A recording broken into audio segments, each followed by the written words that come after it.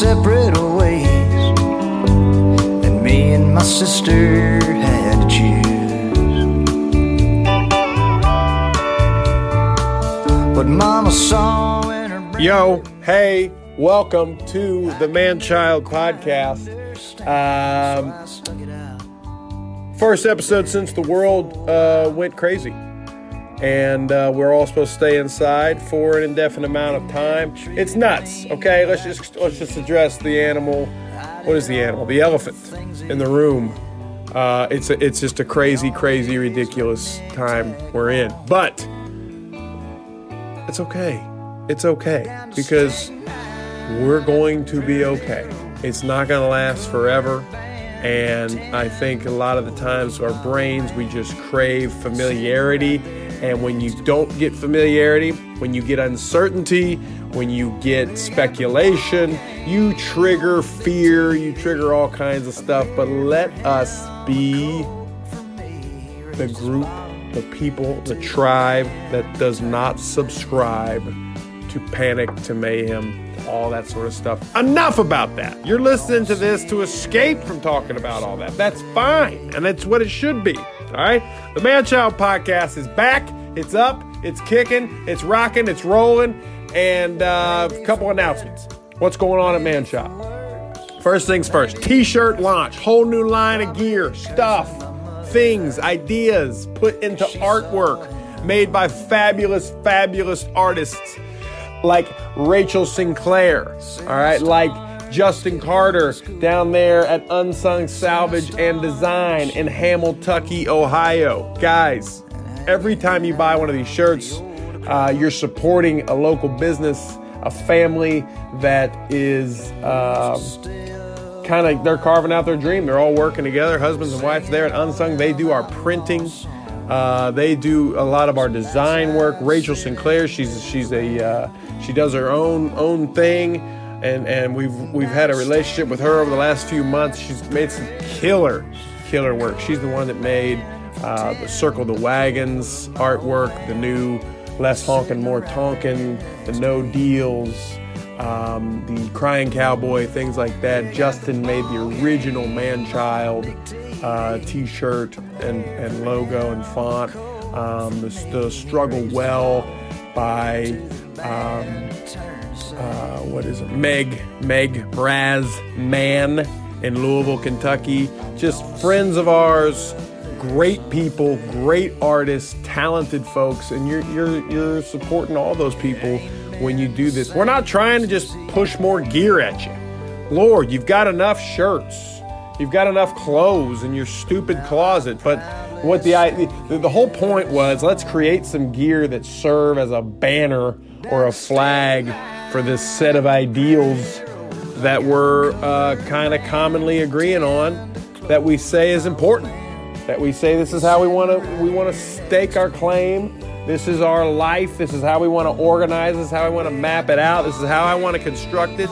And I'm gonna not be afraid to struggle. And so there's my Struggle Well shirt. I don't make deals. I don't do things and take the easy way out. There's my No Deal shirt that's going to come out in the next couple months.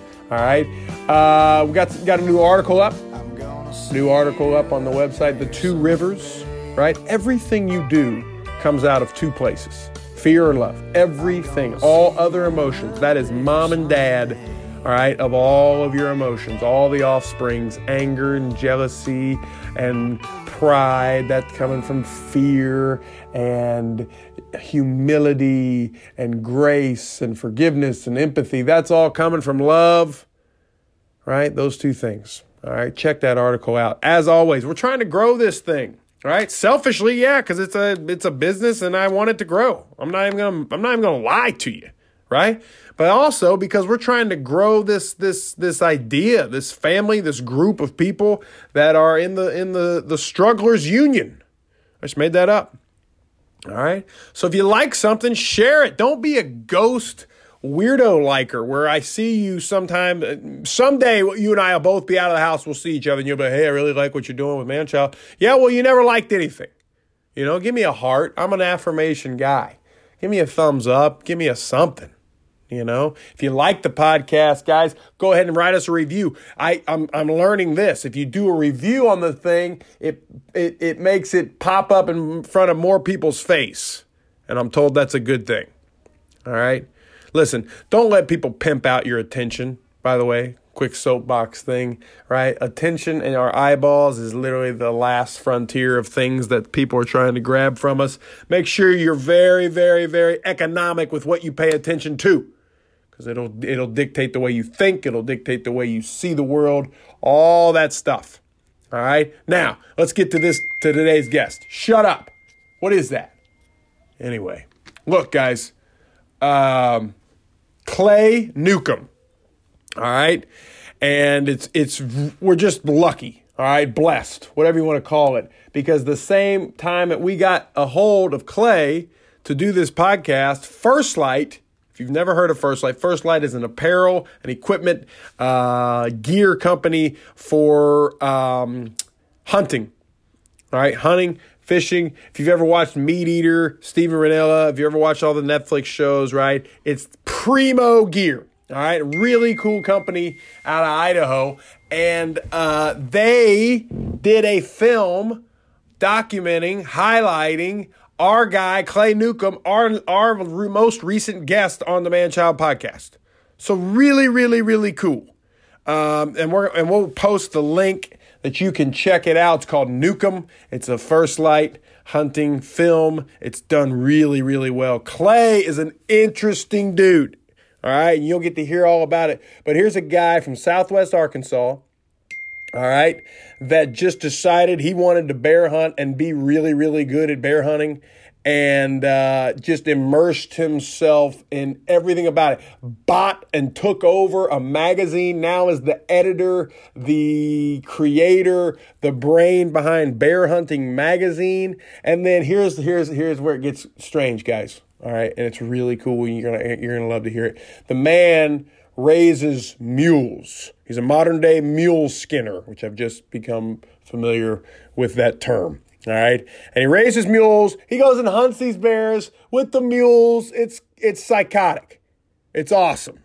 All right, and here's a guy he literally is fearless to try something that he has no idea, no business, nothing to do. I hope you take away. You are not disqualified from anything. You're not. All right. The only reason we call some guy an expert and some guy an amateur is the expert locked his door and struggled and sucked at something way longer than you did, and he has earned intellectual capital that you have not earned yet. Right? And that's why, but for some reason, we love to just deem people as, oh, you're just more talented. Oh, you're just an artsy guy. Oh, you're just good with tools. You're good with your hands. I'm not. Well, he wasn't always. Yeah, we have certain bents towards things, right? But, I really, you discredit the person that is, shut up with the dings. I don't understand it. I don't have a studio, guys. All right? I'm on the home front. All right, things are going to ding, and I can't help you, okay? Anyway, all right, you discredit somebody that shows high performance or impressive art or something that grabs our attention when you just say, oh, you're just good at those things. Well, no, he worked his brains out for that, right? And here's a guy that's on that path, man, that's no stranger to struggle. No stranger to struggle. Clay Newcomb is He's one of those most interesting man type dudes, which we are very, very fortunate to bring characters like this to you. Clay Newcomb, all right, and his story and how he struggled and is carving out this life he wants to live with his family. Just a humble dude, a really, really cool guy, was really gracious with his time. All right, so here it goes. Let's go. The Man Child podcast starts now. What you know about me? What you know about child? What you know about struggling well through this life? We're better together. What you know about man child? welcome back or welcome to the Man Child Podcast, the podcast exclusively dedicated to struggling on purpose to map out the life you want. Guys, this might be, and this is no knock on anybody else, all right, but this might be our most interesting guest yet. Clay Newcomb, welcome to the Man Child Podcast. Hey, Luke. Thanks, man. I appreciate it. All right, Clay, people that don't know what you're all about and what you do and what's going on, tell me a little bit about yourself, your business, where you're at, and what you do. Yeah, so, my name's Clay Newcomb, and I live in Northwest Arkansas, and I've been married for almost 20 years. It'll be 20 years in November. How old are you? We have four children. What's that? How old are you? Be married I'm 20 40 years? years old. I'm 40 years old, okay, man. so you got married at 20. We were young. I got married at 21. I always get made fun of that. So, I'm old school like that. Yes. Well, yeah, I was 21. My wife was 18 when we got married, and we started having children relatively quickly. And both of us went through college. My wife, by the time she graduated college, we'd had 4 children, and she's a brilliant woman. She's about to get her PhD. But anyway, so I'm a father and husband. But what I do for a living is I publish Bear Hunting Magazine, which Bear Hunting Magazine is the only all bear hunting print magazine in the world, and it's been in print for 20 years. And I've had the business for 7 years. And so for the last 7 years, I've bear hunted for a long time, but for the last 7 years, I have bear hunted all over North America and really some of the best places in the world to hunt black bear and brown bear in Alaska. And my business has afforded me the opportunity to travel and to hunt and to do some incredible stuff. And so, that's what I do. So I'm a writer. I make films and videos. We do a lot of videography, and I do just a lot of outdoor communication type stuff. All right, let's dig into that, because obviously that's not a normal gig. And how did you, decide, look, I'm going to run a magazine and I'm going to support my family with it, and I'm going to pitch this idea to my wife, and everybody's going to be okay? How did that happen? It's a long story that was progressive. So it was never just this like massive jump, even though there were many jumping points. Long story short, it all started when I killed my first bear in 2001, so almost 20 years ago. Killed my first bear here in Arkansas, and that set me on a journey to learn all I could about bears. Became fascinated with black bears. The culture, the hunting culture of Arkansas we really didn't have bear hunting in the culture, because that's a long story too, but nobody was bear hunting at that time, not very many people. And the laws changed in Arkansas. It liberalized the bear hunt just a little bit because of how well bears were doing. I killed a bear, fascinated, started learning about bears, and I started an organization, a hunting conservation organization for bears in Arkansas in 2010. That was the entry point into kind of the bear world, as I started this organization. Well, when I started that organization, we needed a publication, and I had no credentials other than I'd written a few articles for some national magazines, which is 0 credentials. And I started a regional Arkansas hunting magazine that was like the voice and face of our conservation organization, and that turned into me meeting the owner of Bear Hunting Magazine, which was based out of Becker, Minnesota. And we became friends. And long story short, in 2013, he was looking to get out of his business. And it just worked out. I ended up with Bear Hunting Magazine. All that time, I had gone to college and had a degree in environmental soil and water science, and I was actually landscaping. I had a landscape company in Northwest Arkansas, and so I mean, I wasn't really using my degree, and but I had the landscape company so that I could be my own boss, so that I could hunt, and so that I could operate this organization that I was running on the side. And anyway, when the opportunity came up to take on Bear Hunting Magazine, that was a leap of faith for sure. Yeah. But I did it, and that was 7 years ago. So how did you get what's the confidence that people, you said zero credentials. It's not like, I'm a best-selling author about bears. Like, you killed a bear, got really curious about bears, started an organization dedicated to conserving this kind of lifestyle and this species and this kind of hunting, and then you're like, you go from landscaper to publisher, editor, writer, creator, director. Like, there's something fascinating there about not asking for permission or thinking you're qualified or not qualified there.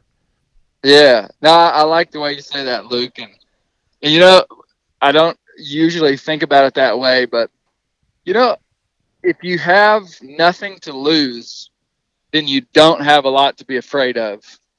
And I think that idea of having nothing to lose doesn't mean that you're poor financially, but it means that, when I started this organization and we started that first publication, I just kind of wasn't afraid to fail, just like, man, we're going to do this.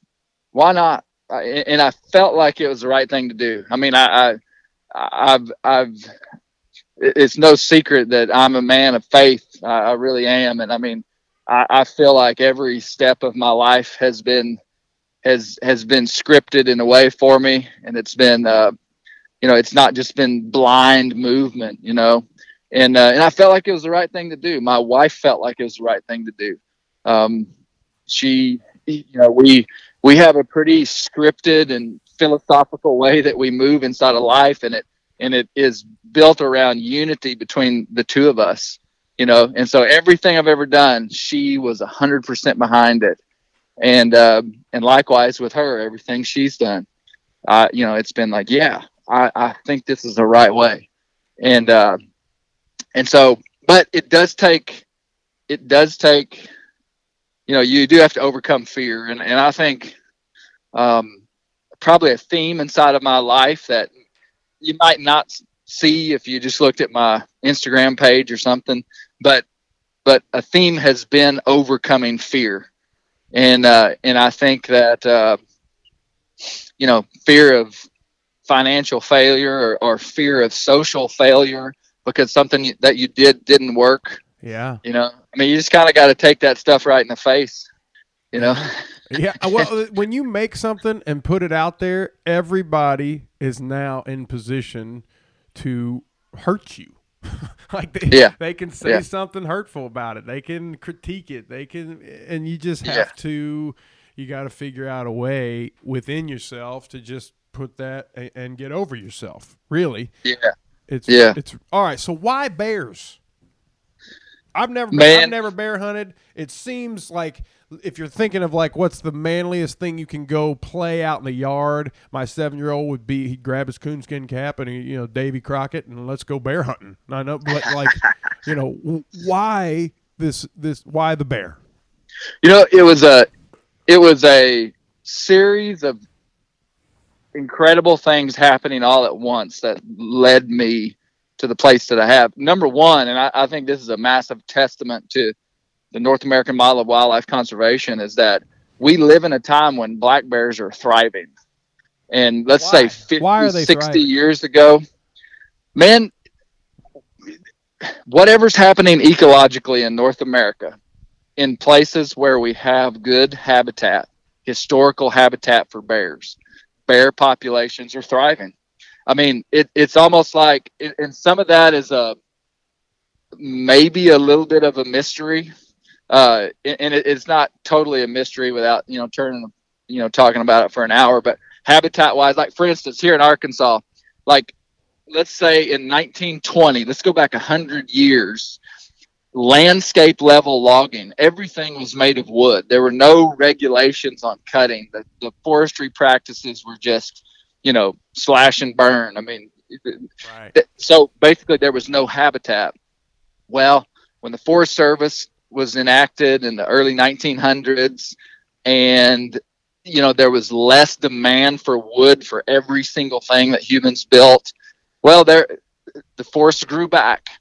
And right now we're living inside of a time, at least in national forest in Arkansas and a lot of private land, where there's these mature forests that are being selectively harvested at different times. And basically that's beneficial for black bear, along with other critters like white-tailed deer. Same story with white-tailed deer.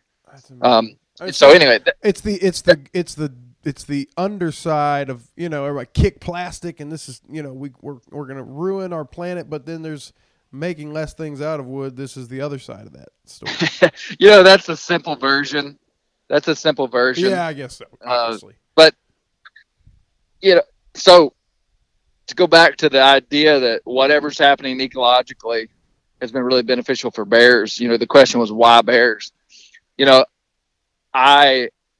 Because of that coming back of bears, I killed a bear, and I was amazed at the lack of appreciation for it in general hunting culture when I killed this bear.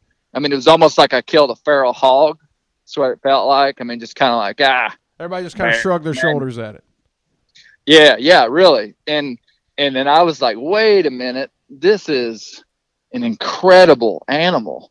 Right. And then the more research I did, I was almost upset at my, at the hunting culture I grew up in, because why didn't they tell us about the incredible history that we have with bears? And I'm talking about specifically here in Arkansas, but this could be replicated anywhere. I know the story here in Arkansas really well, but I mean, man, there was the bear hunters of the 1800s were the sports stars of their era.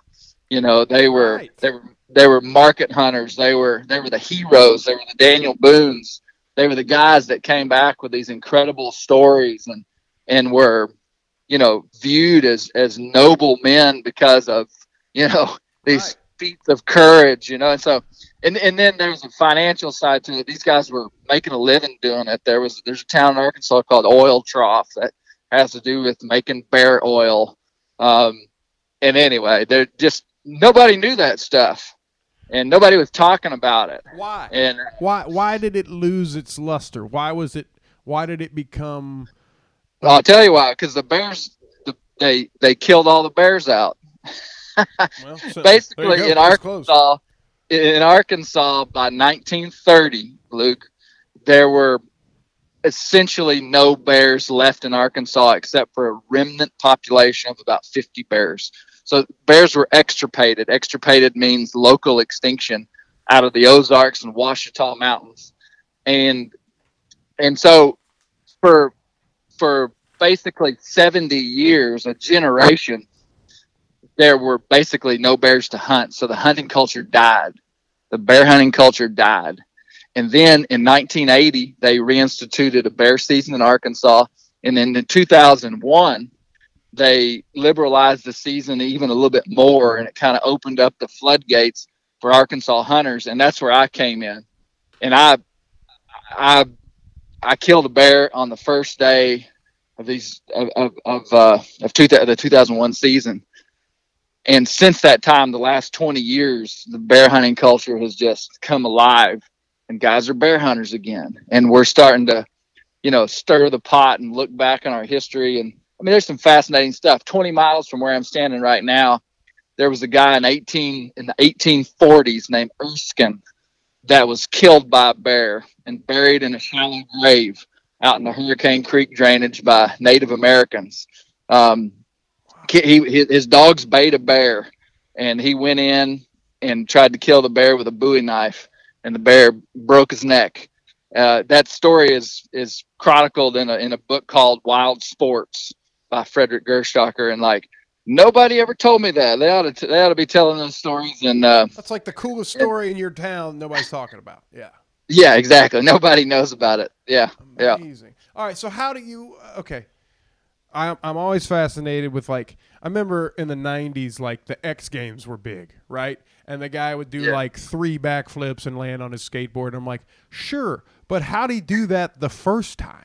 How did he, like, so how do you kill a bear the first, like, how'd you do it the first time? It's after that you get all kinds of feedback. All right, bears like this, they don't like this, that was dumb, we shouldn't do that. Yeah. But the first time, what'd you just go out in the woods? How'd you do it? Well, now that's why I keep going back to this, change in regulations. It was the first year in Arkansas that they decided that they needed to manage the bear population to the correct number that they needed. They needed to allow hunters to use bait on private land. So that's how the first year is we were baiting bears. It was the first time we'd ever done that. It was the first time it was legal. And so it's a pretty complicated process. And what is bear bait? I mean, deer, you throw corn down. What do you do for bears? A bear will eat anything that'll make a human fat. We use a lot of corn, grease, dog food, donuts, bread, stuff like that. And, the beautiful thing about baiting bears is that you get to be very selective about the animal that you harvest, and you're able to, by selective, I mean that you can pass juveniles and females and target older mature males much easier. There's a lot of real strong ethical benefits to baiting that people on the cuff don't understand. But anyway, we just learned by trial and error. Now there's so much information about bear hunting. I mean, to have the knowledge is kind of like not the limiting factor anymore. I spend, my professional life talking about how to bait bears, how to hunt bears, spot and stalk in national forests without bait, using hounds for. I'm curious, bears. Is there a whole, saltwater fishing has this split, right? Where it's like guys that use bait, and then there's the fly fishing purists, and is there a whole argument there with fair chase and all of that? Because you're coming out from a different flank of the argument to where no, we get to be more selective. We can actually with that. Are there the bait haters and all that, and you're cheating in this? There is, and that gap is closing right now, and right now more than ever, it's important for hunters to be unified. And the thing is that people that don't have to bait to kill bears because of where they live, like for instance out west, out west where you can spot and stalk bears, and you can sit on a mountaintop and see 2.5 miles in every direction. You can spot a bear and go stalk that bear and be really successful. Usually it's the people, it's just lack of knowledge, ignorance that makes people go, man, guys that hunt over bait are fat and lazy. And it's like, well, come to Arkansas and kill one spot and stalk. And then it goes even a layer deeper into the management and science, is that for the habitat we have to take out a certain number of bears per year for the betterment of the population of bears. The way I like to describe it is if you've got a section of ground and 10 bears can live in there and be perfectly healthy and thrive. Well, if there's 15 bears in there, all those bears' health is going to be compromised. You may not see that, but it is. Just like if you had 10 people in your house, when really it was supposed to have 6. There's going to be stress on that population.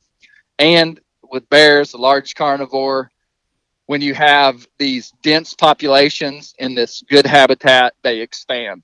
So you get bears in people's yards. You get bears living in different places that they can't be in a civilized place, in a civilized world. Right. Yeah. Not so, supposed to be there. Not good. Yeah. So anyway, we're part of our mission is to unify the narrative inside of bear hunting, because bear hunting is a hot button for the anti-hunting community. And that's kind of a big part of what I feel like I do inside of media is we're trying to unify the voice inside of bear hunting, and talk about the positive attributes of the different management tools that we have inside of hunting. Yeah. You have there's a whole bunch of things I want to talk about, but let's start with this. Let's go to the sort of career side of this. So like you're moving and shaking and making content for this magazine. By the way, guys, we're all in our houses right now. We're not supposed to go anywhere, obviously, or you can go out in the woods, which is great as long as you're away from people. But watch Bear Hunting Magazine's YouTube channel and Clay Newcomb's YouTube channel. What is it called? How do we search it? It's Bear Hunting Magazine. Bear Hunting Magazine. Yeah, there is some fascinating stuff, right? But what I think, and from my own adventures and amateurism, when you go out and you think, well, I'll just go and I'll hunt or I'll go fish and I'll bring a camera. No, sir. Way harder than that. How did you learn how to do the creative side of it? Man, that's a good question. Not many people ask that one. It was trial by fire, and I had no choice but to learn it.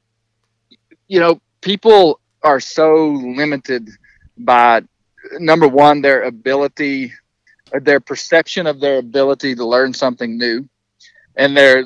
Why do you think that is? Why do you think that? Because I 1,000% agree that is the Achilles heel to the human condition. Yeah. Is we just deem ourselves. Well, my second point, Luke, and not to be critical, but pointing this right back at myself, is that I think we're a little bit lazy.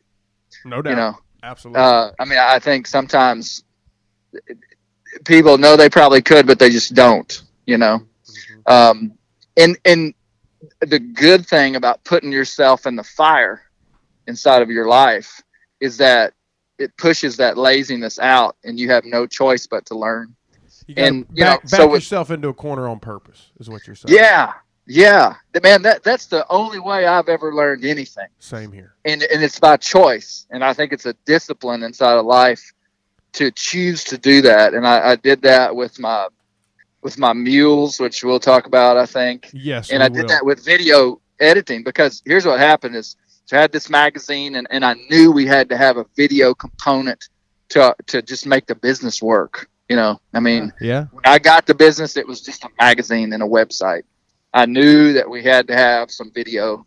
And so the first year, I actually hired a professional video editor to edit video for me. Now, we filmed in the field, and that you just kind of have to learn. You just watch the guys that are good and replicate what they do, No, how'd you decide? Did you have a photography background? How do you even know what camera to go get? Because well, that's trial and error too. My uncle is a professional still photographer, and so he tutored me quite a bit in just the aesthetics of photography, which I think a lot of that transfers into videography. No doubt. Just framing up a shot, and the colors and the lighting and all the different things that go into it. And so I had that coming into it, but man, I just did 2 hours worth of research and bought a camera, started filming. Yeah. There's a particular film you made up in Saskatchewan where the bear literally comes and you hit the bear on the nose with the end of your arrow while it's still on your bow, and it's just incredible.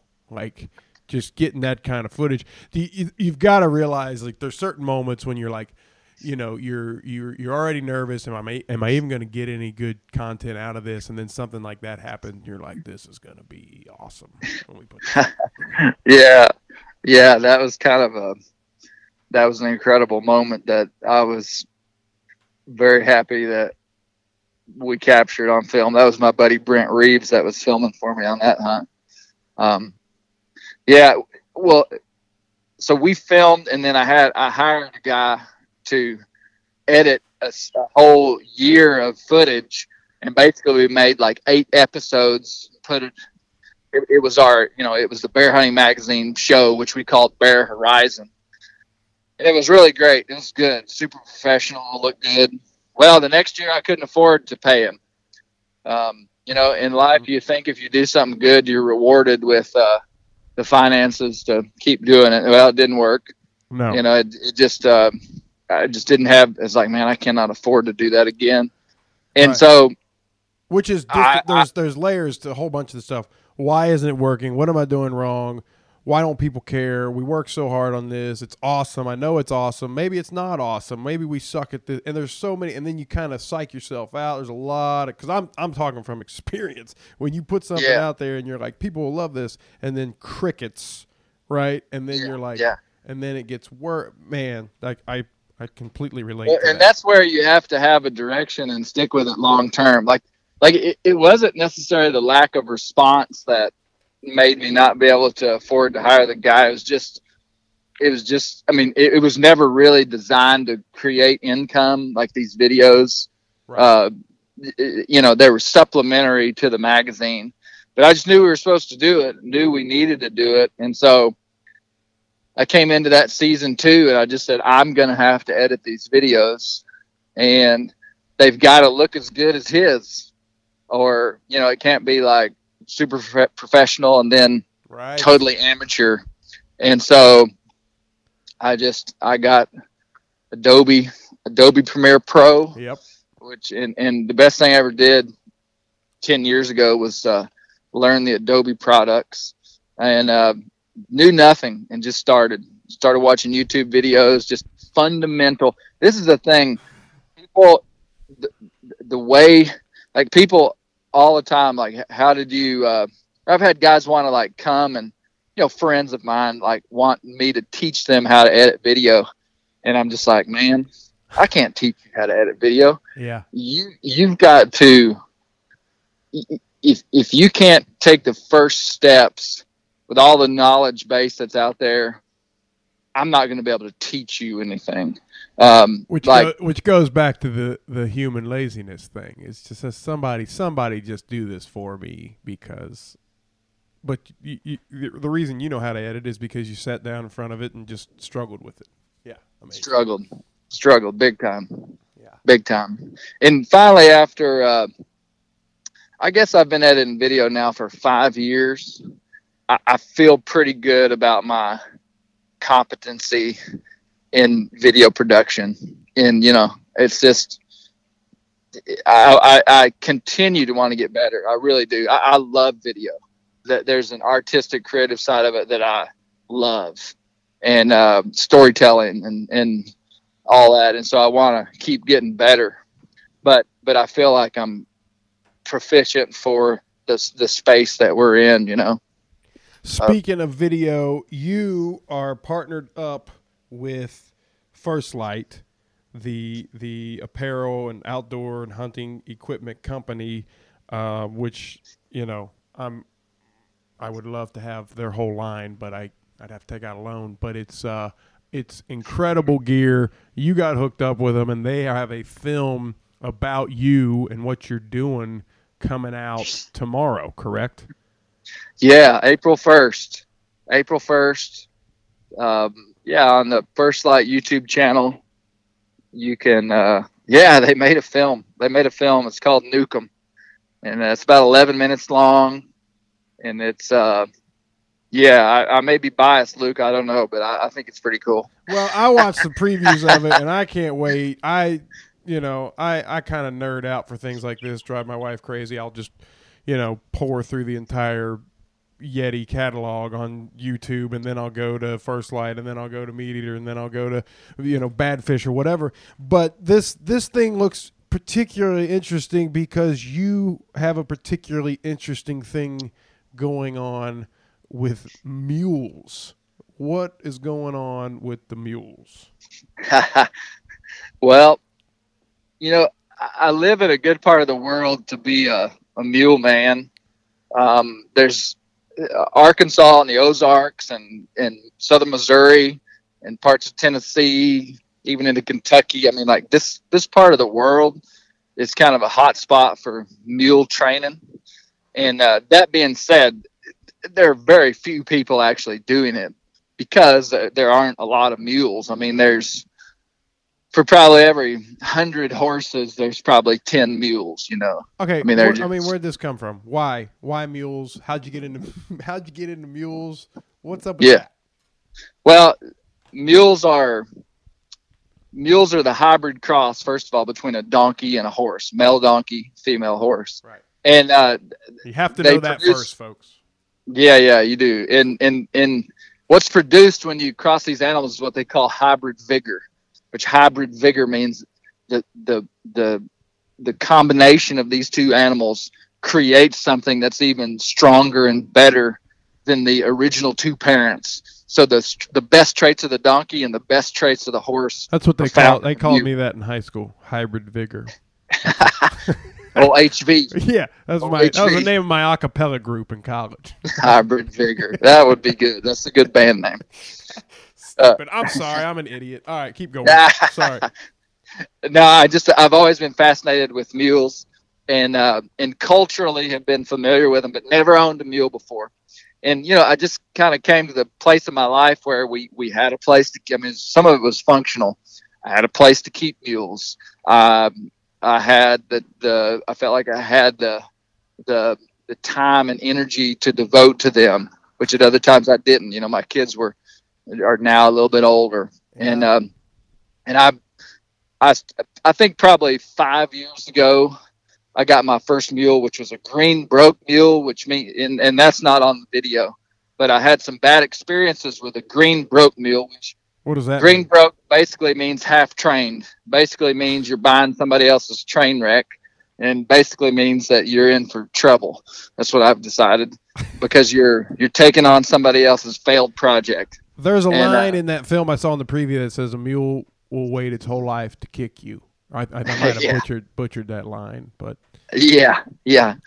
Well, that's what an old man told me, and he said a mule will wait his whole life to kick you. And so just because he hadn't kicked you yet doesn't mean he's not going to kick you today. So I had a bad experience with a Greenbrook mule. Which is just a cool thing to say. Hey, man. Listen, I had a bad experience with the Greenbrook mule. I don't mess with anything. That's just that was all captured on video. But what happened was, 3 times I got bucked off once. And even scarier than getting bucked off, way scarier getting bucked off is having one run off with you, just take off like and a runaway mule. Yeah, but you're on its back. I mean, just totally out of control. Just streak, run through woods, run. Are they fast? Oh yeah, they can run like a racehorse, man. Yeah. That's that hybrid vigor. The hybrid vigor, brother. Yeah, man. Well, so that's what made me want to get a totally untouched mule. I thought, okay, well, I'm not going to take on somebody else's project. I'm going to start from scratch, which comes with its own risk. Yeah. And so I wanted to know everything that had happened to this mule in his life. And that's when you buy somebody else's project, you don't know what they did to it. And mules are quirky as they can be. So, that guy that trained it before may have been riding on a bridge, and a German Shepherd came and chased it from the house across the bridge. And then for the rest of that mule's life, he won't cross a bridge. He's got mule PTSD. Absolutely. They're super quirky, but that is in the end what makes a mule an incredible animal, because they are very self-protective. So I've never met a guy who has mules or raised. I remember going out west and we went on like a wagon kind of, dinner ride or whatever. And the guy was leading the wagon with mules, and everybody that has mules loves mules. They swear by mules. Yeah. They're like, mule. What is that? What is the deal with people just fall in love with these animals? Well, people either love them or hate them. And a lot of horse people don't like mules. Yeah, sworn enemies. A horse is much easier to train. They're much more biddable or trainable. They're much more compliant. Such as the term stubborn as a mule. Exactly. But here's the catch. And this is a phrase that's said, okay, in the equine training world, is that you could train a horse to run off a cliff. You would never train a mule to run off a cliff because he's way too self-protective. So if you're a rider and you're entrusting your life in wild places on the back of an equine animal, do you want an animal that would literally jump over a cliff because you told it to? Or do you want an animal that is self-protective and is never going to do anything that hurts himself? This is the reason they ride them down the Grand Canyon. That's right. That's the reason they don't take horses down the Grand Canyon. And I'm not dogging horses. There's some incredible horses. I don't want horse bashing episode. I hate horses. No. Some people, people get like that with anything, any sector of life. It's like, well, I like Camaros, I like Corvettes. Right. It's kind of that argument, but yeah. I like mules, and I think it takes a certain mentality to deal with a mule. I mean, you have to overcome a lot of frustration to be able to train one. They're the hardest equine animal to train, and but man, once you get one trained, they're incredible beasts. So I got an untrained mule and trained it, and that's what the film talks about. And I've never trained anything. Clay, there's some fantastically weird traits that keep coming through here that is just beautiful.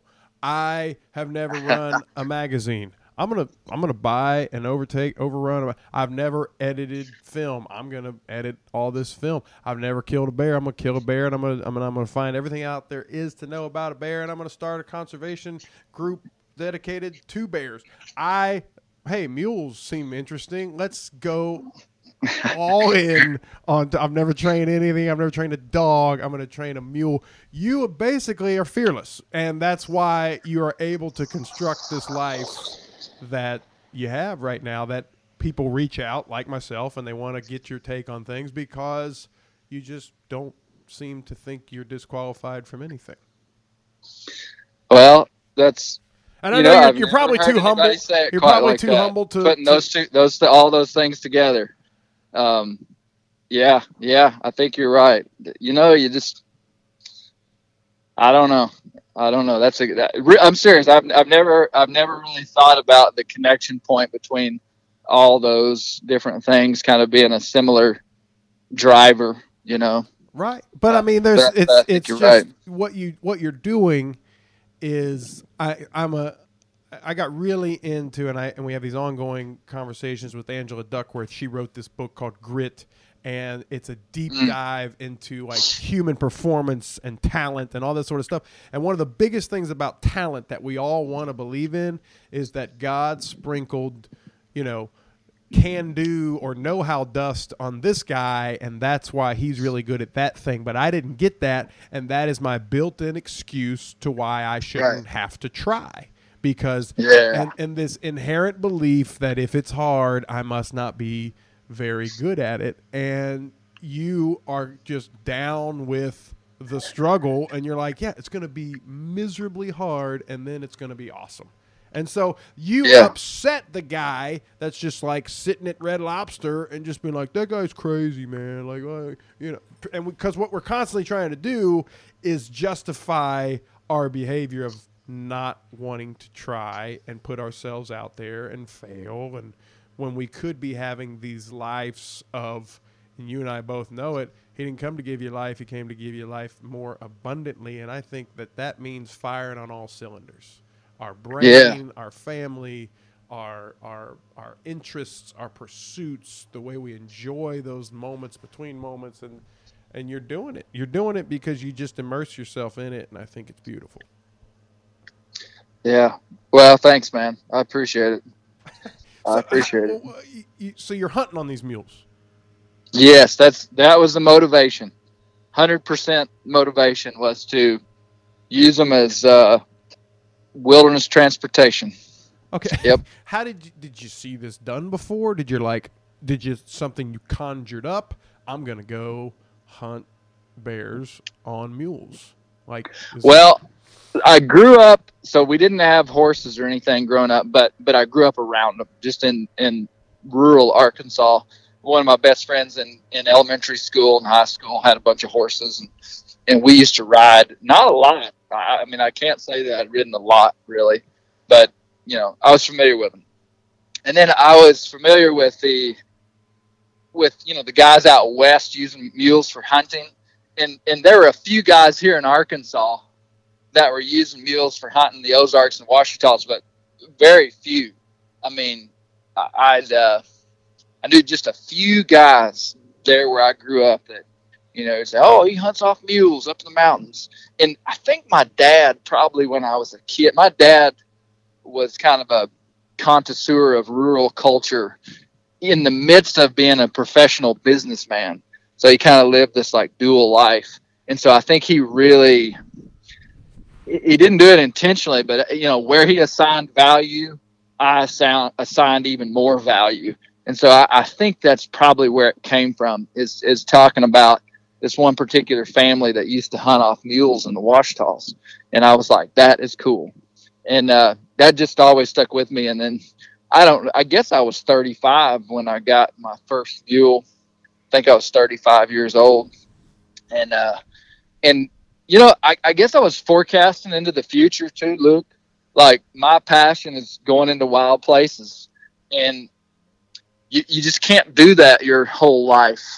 You just, there's this peak that we have from about age 20 to about age 65, 60, right, where you get to really expend yourself. And obviously the latter side of that is much decreased from the earlier side. And, I figured I needed to develop a craft that could extend my reach into wild places. And I wanted to, and I knew that, and now that I'm into it, I realize that is a little bit of a not entirely true, because you got to be pretty darn wiry to just ride a mule or a horse, either one. And most guys can do it until they're in their late 60s. But anyway, that was kind of my idea. So, I mean, you can see it, guys, on his YouTube, and you can see it on some of the films coming out.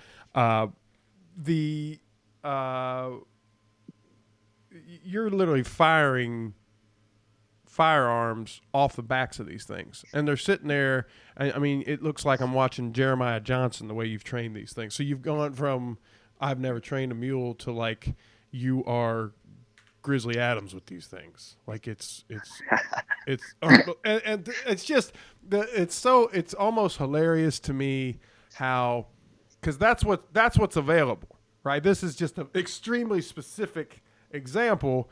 Is you can go from the most novice, ignorant person to a subject to someone making a film about it, about how expert you are at it.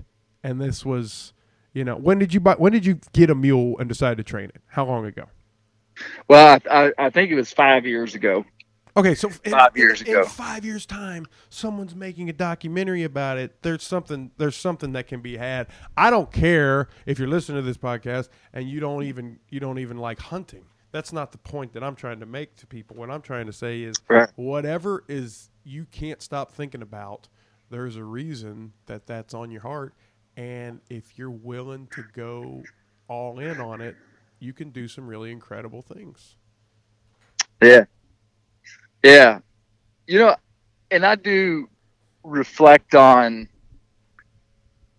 what particularly the mule training did for me, Luke, kind of as in an internal position, is that, and I think inside of the trend inside of life, is that when you find success, and not success, people hear success and they think money. That's not at all what I'm talking about.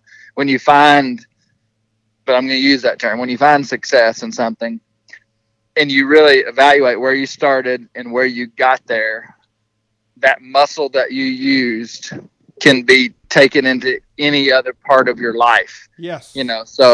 So like the mule training thing, it really did. It has increased my confidence, not in myself, because I don't view it like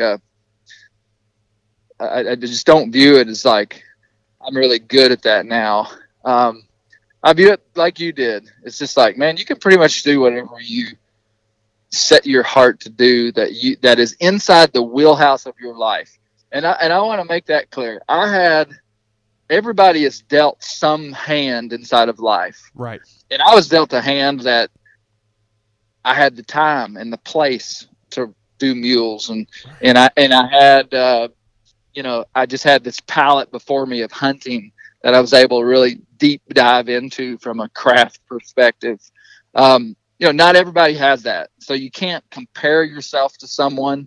I mean, there are no apples to apples when it comes to human comparison, and I think that's where a lot of people get intimidated or get discouraged. Is they look at some guy on Instagram and they're like, man, I want to be like that guy. Well, you're probably not supposed to be like that guy. You're supposed to be who you are.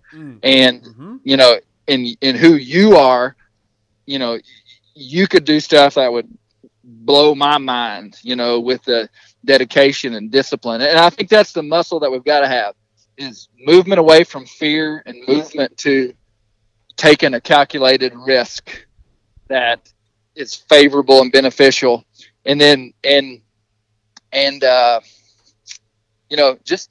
just taking a chance and not being afraid to fail and learning. And, the beautiful thing is that my kids have been actively involved in all this inside my life.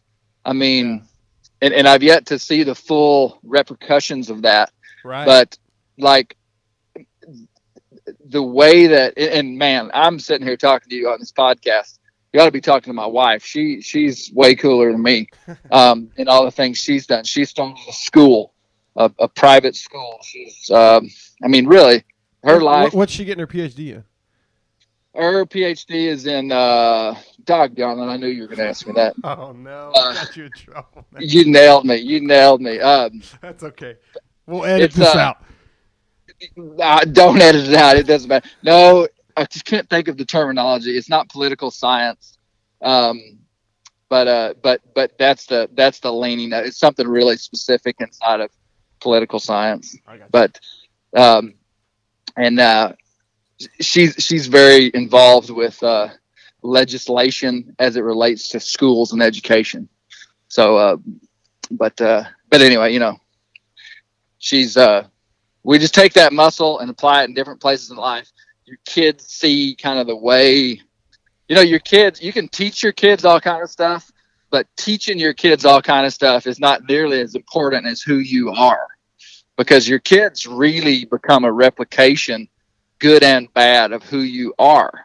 Yeah, it's scary. Yeah, and it is scary. It can be, but in the right way, in the right places. Yes. But that's where you talk to your kids about your weakness. I mean, I do. I mean, I'm like, kids, I have not always handled you guys the best way. I think it's important for kids to see humility.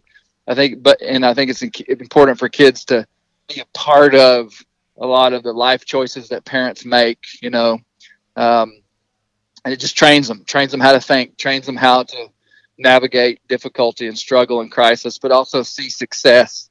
And my son is actually about to train his first mule. My 14-year-old son, we've got a young mule that he's going to train from scratch. So, wow. And there is such a education and intelligence socially and just solving problems that you're exposing your kids to right now. Like we're really good. There's actually a really famous TED Talk about how, formalized education crushes creativity, right? Yeah. Because a lot of education was, and because this is kind of my deal, is teaching and coaching and that sort of thing. So the history of education in public forms was to dump people into the industrialization age, right? To where you can listen, you can follow directions, you can hear things, and you can apply them, right? And so everything was about getting on the assembly line, and all funding was coming from people that needed more people on the assembly line. And so now we're in an era where we need creativity, and we are not facilitating kids with the types of challenges that force them to be creative, right? But because everything is just, there's an answer. It's A, B, C, D, right?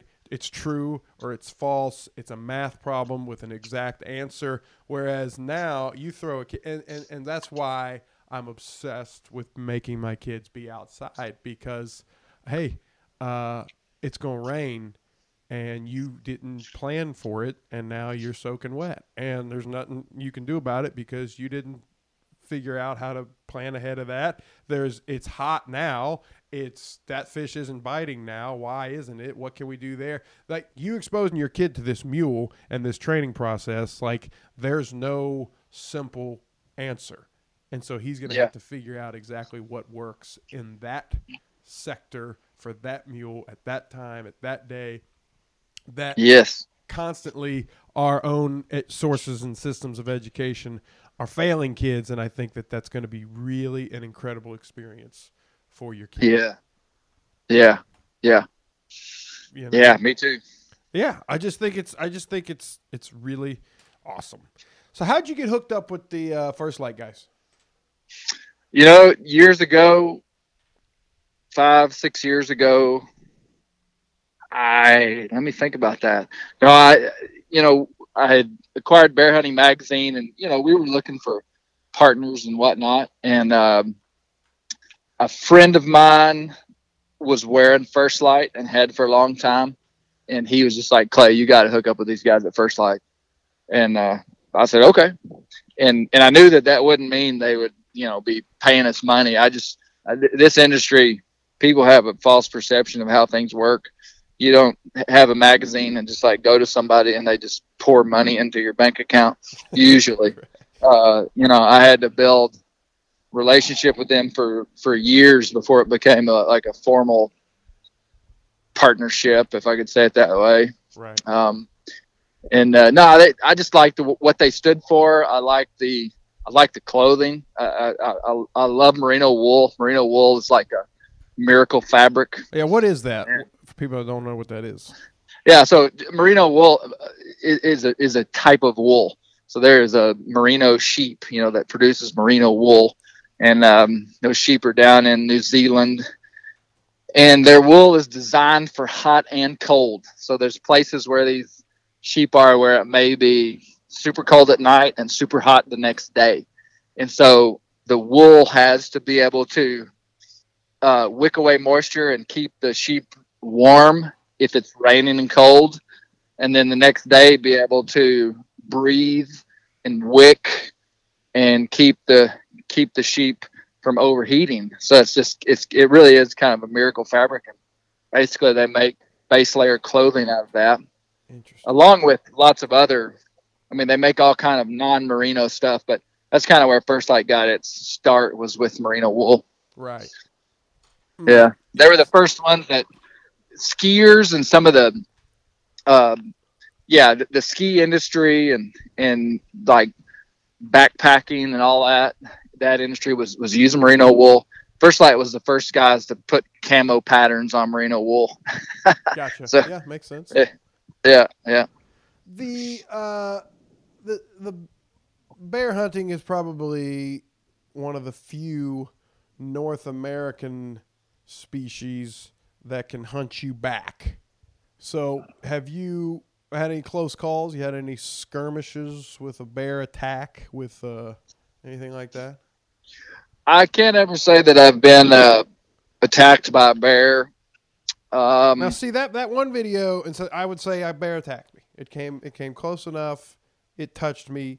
Yes, I've been approached by a bear. That's what I would say. Yeah. But you're not counting it as that, so you're tougher than I am. Yeah. Well, I mean, I've definitely had some close calls with bears, but nothing super hairy. I mean, in my opinion. Now that one video, like, yeah, that bear was. There's a lot of interpretations of that video. Some people thought he was being aggressive. I felt like he was being more curious than anything. But that was the closest thing. I mean, yeah, that bear came in knowing I was there, got within 2 feet of me probably. I scuttled back. The bear touched the end of my arrow, and he kind of reared up on his hind legs. I mean, that was the only time I've actually thought I am about to be attacked by a bear. I did feel that. I thought, okay, this is what it feels like right before you get pummeled by a bear. I didn't think it would kill me. I mean, like, I really have never feared for my life with a bear. I thought he probably would slap me. Like, that's kind of what I thought was about to happen, and it didn't. Probably the most spooked I've been by a bear has been brown bear hunting in Alaska. Because, brown bear and black bear are totally different. Grizzly bear, a brown bear, they will kill you and eat you. They are an aggressive bear that there's a fair chance. They're like the great white shark of bears. Yeah, for sure. Okay. I mean, so they are very much more likely to attack you. And, a few times in Alaska, there wasn't even a bear around, but we were just in really compromising situations that I was like, if there is a bear right here, we're about to get pummeled. Walking through these bear trails and alders with real fresh bear sign everywhere. And, just being in this super close quarters on a bear trail, going around these corners. And I left my pistol in the boat. That was one time when I thought, man, I do not like this. No. Very rarely has that happened in my life. You're a big traditional bow hunter. Yeah. How'd that come about? My dad was a bow hunter. Most of his adult life, he's been a bow hunter. He was a compound bow hunter. And so I grew up shooting compound bows. And when I became an adult, I just started following some of these traditional bow hunters. And I was just like, man, these guys are doing it the right way. And not the right way, like there's a wrong way, but just I liked the idea of something that primitive.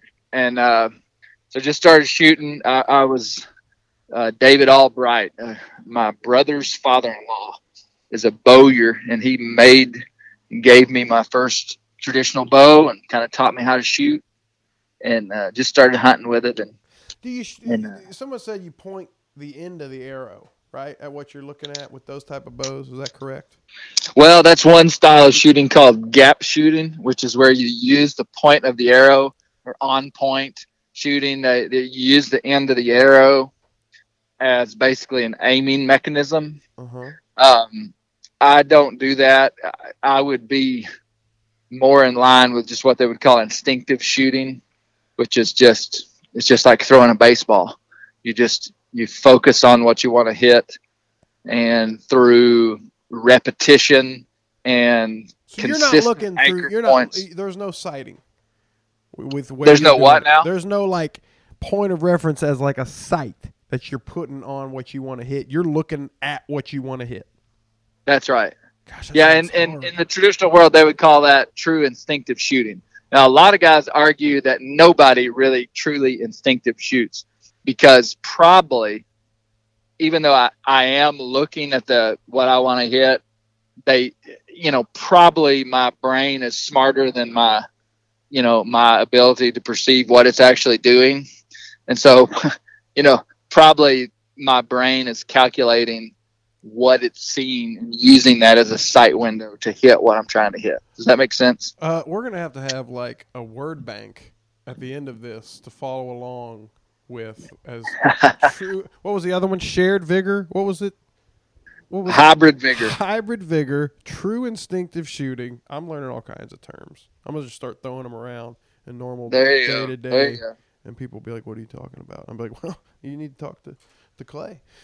So if I wanted to go bear hunting, right?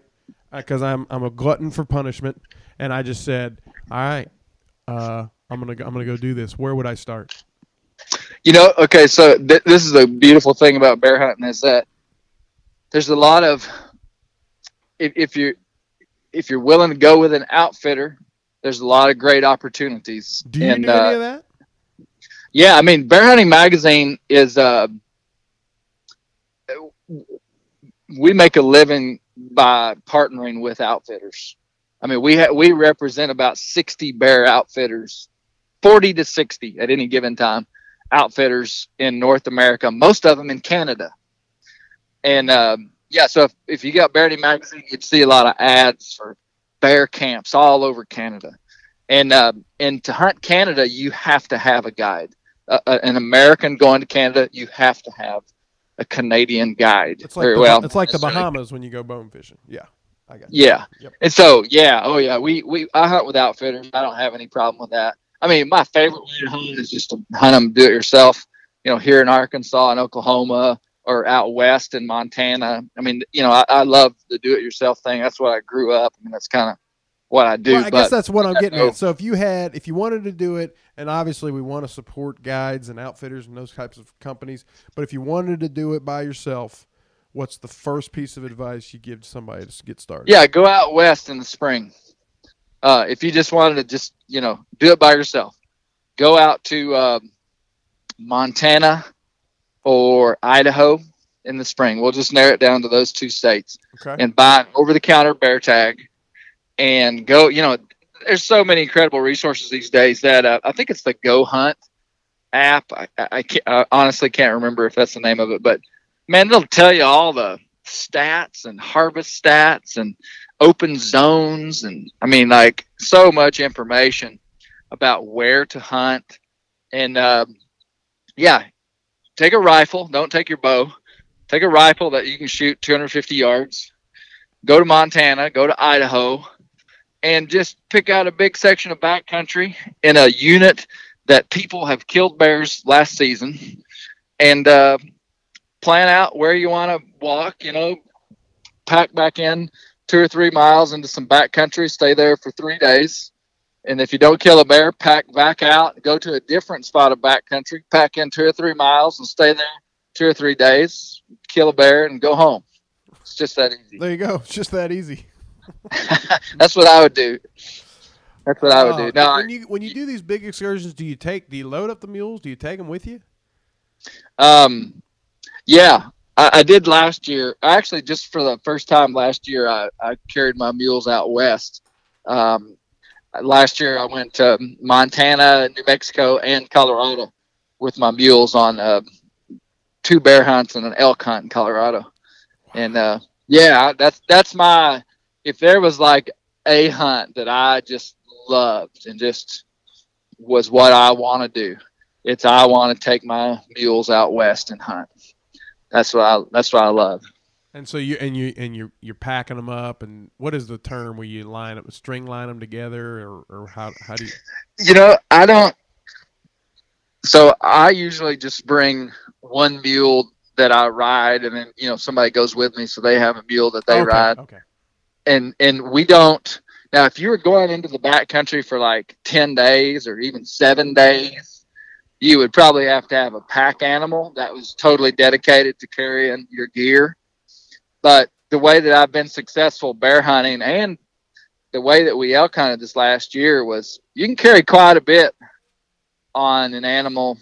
You can carry 3 or 4 days worth of provisions and just have one animal, which makes it so much less complicated. It's complicated when you've got 4 mules rather than 2.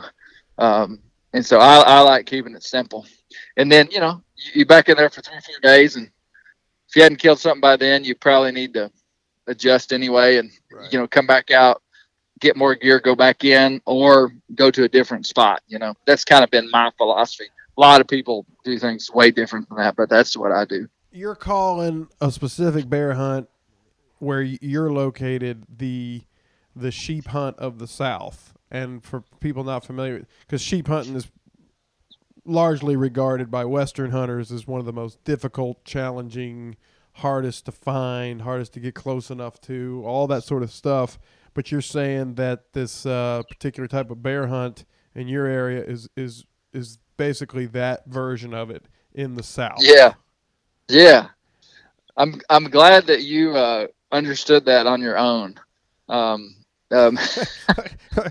points for It's me. not. It doesn't always transfer if somebody's not paying attention. But yeah, we started calling it the sheep hunt of the South to kill a bear in the eastern deciduous forest without bait, without dogs, just to hunt them, because it's a physical feat. You're not seeing a lot of game. Your odds of success are probably higher sheep hunting. That was kind of the idea of it. It's like. And obviously, it's not knocking sheep hunting, but everybody is like sheep hunting is like the pinnacle of North American hunting, and I don't argue that. But if you're talking about just a hard hunt, come over here and try to kill one off the ground, just out in the mountains. I mean, I think your odds are probably better killing a sheep. And so that's a way I love to hunt them as well, and it's just hunting bear like deer in the eastern deciduous forest. Yeah. That's super interesting. Not every state has a spring bear, right? Like I was trying to That's look right. for West Virginia only has a fall, correct? That's right. So none of the southern states. There's only I believe there are 9 states that have a spring bear season, and that includes Maine, which technically only has a spring bear season on on some of the Native American reservations there. So counting Maine, I believe there are 9 states, and they're all western states. No spring hunting in the South. Yeah. There's just I don't know what it is about. It's almost like they're like the lion of North America, a bear. It's like when you decided to take on. It's like taking on the the face of the American frontier. If you think about it, like the bear, Yeah. you know what I mean. It's the big predator that is still around in our country and where we live. Yep. And The so icon of North American wilderness. Well, you've spent some time thinking about that. That was too good to just come off the cuff right there. Oh, we say that all the time. Yeah, and I didn't come up with that. I don't know who did, but yeah, bears are iconic of North American wilderness. They really are. And it's I think going after it's almost like an iconic or symbolic,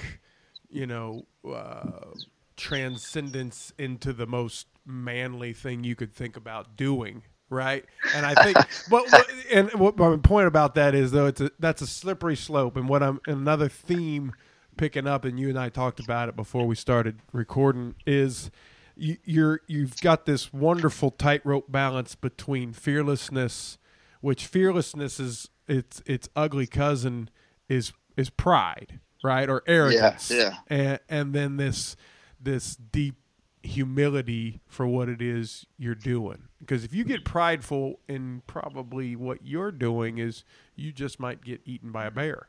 But but the thing about it might have more of a symbolic getting eaten by. But whatever it is that we're doing, that we're immersing ourselves in, the only way that we get somewhere that is on the fringe of what's possible is to be fearless. But if you get prideful about it, you're going to eat yourself, and pride comes before the fall. And you and I both talked about with being a man is so wrapped up in humility. Where did that? Yeah. Where do you? And obviously, it's something you highly value. Where does that come from? Where does this? Yeah, I think what I'm hearing you say, and the way that I would describe it is, humility is really the pathway to strength, and real strength is actually foundationally deep humility, and deep humility would be, for me, just to be honest, I mean, it's a knowledge that I really don't have the strength inside of myself to do what I have to do, but I have to rely on something else. I have to rely on something bigger than me. And in my life, that's my faith, and it's God. And it's really a dynamic thing inside of my life. In that, I mean, I feel like my steps are being governed from a different realm. I mean, I believe that, and so, but inside of that is, I think, where we find real human strength is when we realize that it's just not that we're good, strong, that we're able to do anything. But and it even goes to right out into our brother next to us is I am everything, we talked about and all this. I mean, I'm a result of the people and the men and the women that have influenced me. Like, I'm not a self-made man. I mean, we kind of like to use that term in America, I think. Absolutely. But man, I'm not a self-made man. Man, my dad, I mean, he has so much of what I have, he gave to me. So many people, I could just start naming names of people that were just really influential in certain sectors of my life. So I didn't just start this. Now, I may be doing stuff a little different than they did it, but I didn't just come up with this stuff. I'm a result of somebody else's labor. Yeah. And I guess that's part of being vulnerable and humble too, is to build those relationships, because real strength comes from human relationships. Like, I would not have been able to have built the career that I've built if I didn't have a good functional relationship with my wife. And that doesn't mean that it's always been perfect. We've had struggles. I would not have been able to do what I've done if I didn't have a close community of men in my life that aren't even hunters, that I share life with, that we talk about stuff that people may not want to talk about themselves. Take a strong look in the mirror, like I heard you say earlier, Luke. And I mean, we're self-evaluative. We try to have we speak unfiltered truth about each other. That's a phrase we use, unfiltered truth. Oftentimes you need someone that loves you to speak unfiltered truth to you, to say, you are not as cool as you think you are. and what the problem is the way we interpret that nowadays is that means you don't, if you speak truth to me that maybe I don't like at first, it means you don't love me. Right. And it couldn't be farther from the truth. That's right. I'm telling you this because I love you. And I understand sometimes we'll call things that are just unacceptable ways of behaving towards each other tough love. And that's why people are resentful towards that term. But man, telling somebody like, look, you are in your own way right now is one of the highest forms of love that you could do for somebody. It really is. And you've got to be vulnerable. You've got to be willing to accept that kind of critique about your life from people you trust. A lot of people have been hurt by people that probably should have never been trusted. And maybe it's a situation where they, maybe it was a parent and that's just a bad deal. There are a lot of things humans have to just work through. I mean, and not everybody had great parents. Not everybody had the best influences, but that's no excuse for their life,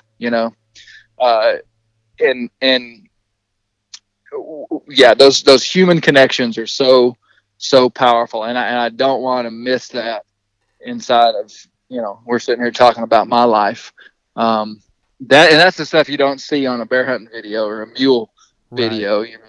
Well, that's exactly what I was about to bring up, because a lot of times these things are perceived as far away from each other on the spectrum as possible, as what it means to be human and relate to people and be real with people. Like, people think that, and then there's like, well, he just goes out to the mountains because he doesn't know how to interact with people, and it's so the opposite of that. It's almost like the more you go out and to these wild places, to these adventures, it's like the clearer these types, the more clear the importance of relationships, and the better we get at them. It seems like in those types of places, which is, if you are keeping track at home, there's a lot of those moments of clarity, those Bible stories, they happen in wild places. It's from Moses to getting an understanding of what he needs to go do for millions of people. It happened out in the desert. To Jesus being tempted, it happens out in the wilderness, and I think it's so important. Even if you don't want to go bear hunt, obviously that's an extreme example, but we live, and John Eldridge is on a big campaign about it right now, but we live a synthetic lifestyle, and there's something that I just think really unnerves our psyche and our mental health when we are constantly in a 68-degree controlled room, when we're constantly in synthetic and lighting, and all those types of things are having a cost to our humanity. I really believe that. Yeah. Yep. So more than just it. Yes. Is it awesome to come away with a tangible piece of your trip, and you've got meat in the refrigerator, which we're running out of time, and I don't want to do this to you all day long, but like, you eat this bear? You eat the bear? Oh yeah. What's the best part of the bear? Man, it's just like any other thing. Every cut of meat that a cow would have, a bear would have. They're leaner? a four-legged mammal than a cow. What is the? Well, probably comparing it to a cow may not be the best thing, but it's a red meat. Depending upon what time of year you kill it, it can be fairly fatty. It's not marbled like fed out beef is. I mean, what we see when we get a ribeye steak is synthetic. That is us feeding a cow grain to the point of obesity, so that there's fat in between the fibers of its muscles. Like, that's not natural. A wild animal isn't going to have that marbling. So you take a bear steak, it's going to look like a kind of a thick-grained red meat that would be in between like pork and beef. Okay. And it tastes great, man. It's hard, people, you can't trust people when they tell you how something tastes, because people come in with these perceptions that influence their interpretation of what they're eating. So you could tell somebody, hey, that's bear meat, and they eat it, and they're grossed out by it before they even eat it, and so of course they don't like it. If they didn't know it, they would eat it and be like, man, that was good. It was good meat. And we use bear meat for everything that you would use anything for. We eat bear tacos and bear chili and bear burgers and bear meatloaf and smoked bear steak, and you could eat it at my table, and I just don't think you would think anything about it. I think if you weren't at my house and knew it was probably bear, and you were eating it at your grandma's house, you'd probably just be like, sweet, that's good stuff. And a couple hundred years ago, we were using bear fat for lanterns and things like that. Is this true? Yeah, and so bears, especially when they're killed in the fall, have a lot of fat or lard, and bear grease, which is rendered down fat, is usable in a ton of different ways. It can be used for cooking in substitution for any kind of baking recipe that calls for shortening or oil, for biscuits or for pie crust, stuff like that. I love it for pan frying stuff, like pan frying fish, for pan frying deer steaks, squirrel meat, whatever. You can use it to waterproof boots. You can use it to, people use it as a fuel for oil lamps. A lot of guys right now are saying that it's really good for arthritis and stuff. I'm still on the fence of how much that I believe, but there are whole companies that are built around this idea that bear oil is like some supernatural cure for like arthritis and joint pain and stuff. And so I don't know. I've not used it for that. Yeah, it's funny the way you're describing some of these dishes that you can make with it. It's like, it's either one of two things. It's either the most redneck thing you could think of, or it's the most hipster thing. Like if you had a bunch of forearm tattoos and some thick rim glasses, and you had like a big time restaurant in Nashville, Tennessee, and you're like, yeah, we cook all of our fish in bear oil. People are like, oh my gosh, that sounds amazing. Yeah. But some guy out in the woods is hunting bears are like, what's going on with that guy? Yeah, exactly. That's hilarious. Exactly. Well, how do we enjoy? How do we consume some of your content? Let the listener know. Yeah, so pretty much everything that I'm doing is branded as Bear Hunting Magazine. So that's what we are on Facebook, YouTube, Instagram, and then just me personally. You know, I've got a personal Instagram account, Clay Newcomb, personal Facebook page, Clay Newcomb. Check out bear-hunting.com for, get a subscription to the magazine. And yeah, so I'm not sure when this podcast comes out, but April 1st, First Light has this video, and the title of the video is Newcomb. And so, that video comes out. So check that out. Which is awesome. That's about it, man. We have a podcast. Yeah. We have a Bear Hunting Magazine podcast. We produce a weekly episode. I think we've produced about 75 episodes. Man, that's what we do. Amazing. You got a really interesting lifestyle you got going on, and the way you're viewing your time here on this earth and what you're deciding to do with it is inspiring. It's really, really interesting, and it was a really a pleasure to talk to you. Yeah, well, thank you, Luke. I appreciate it. I like what you're doing as well. So, thank you. I'm gonna.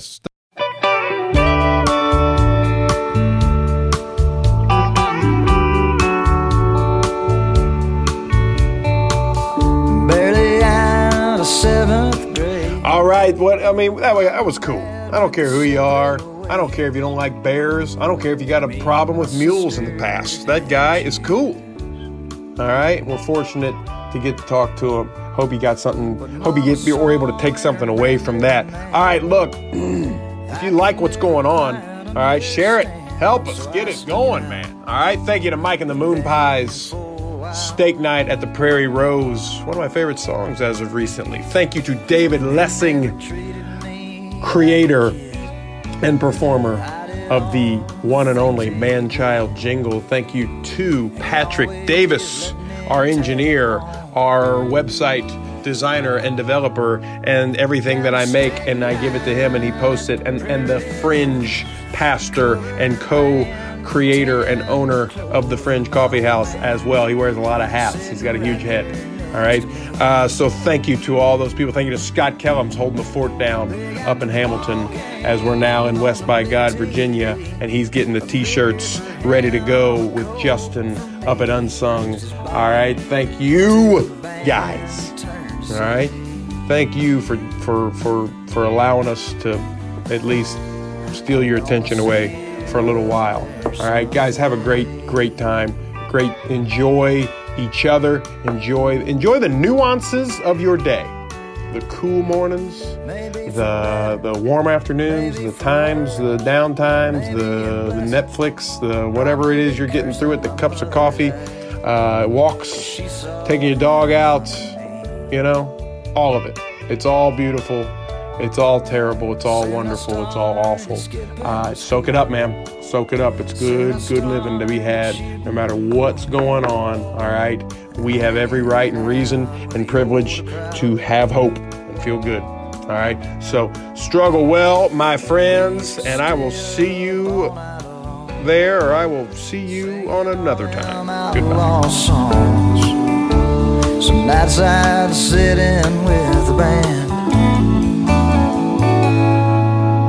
down at Steak Night at the Prairie Rose, a covered band from 10 to close, and my old man sitting right there next to me.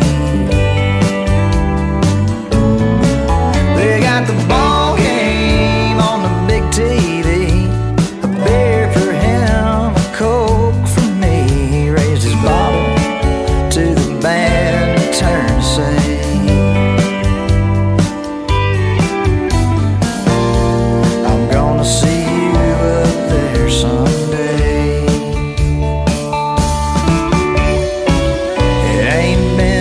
same since he's been gone.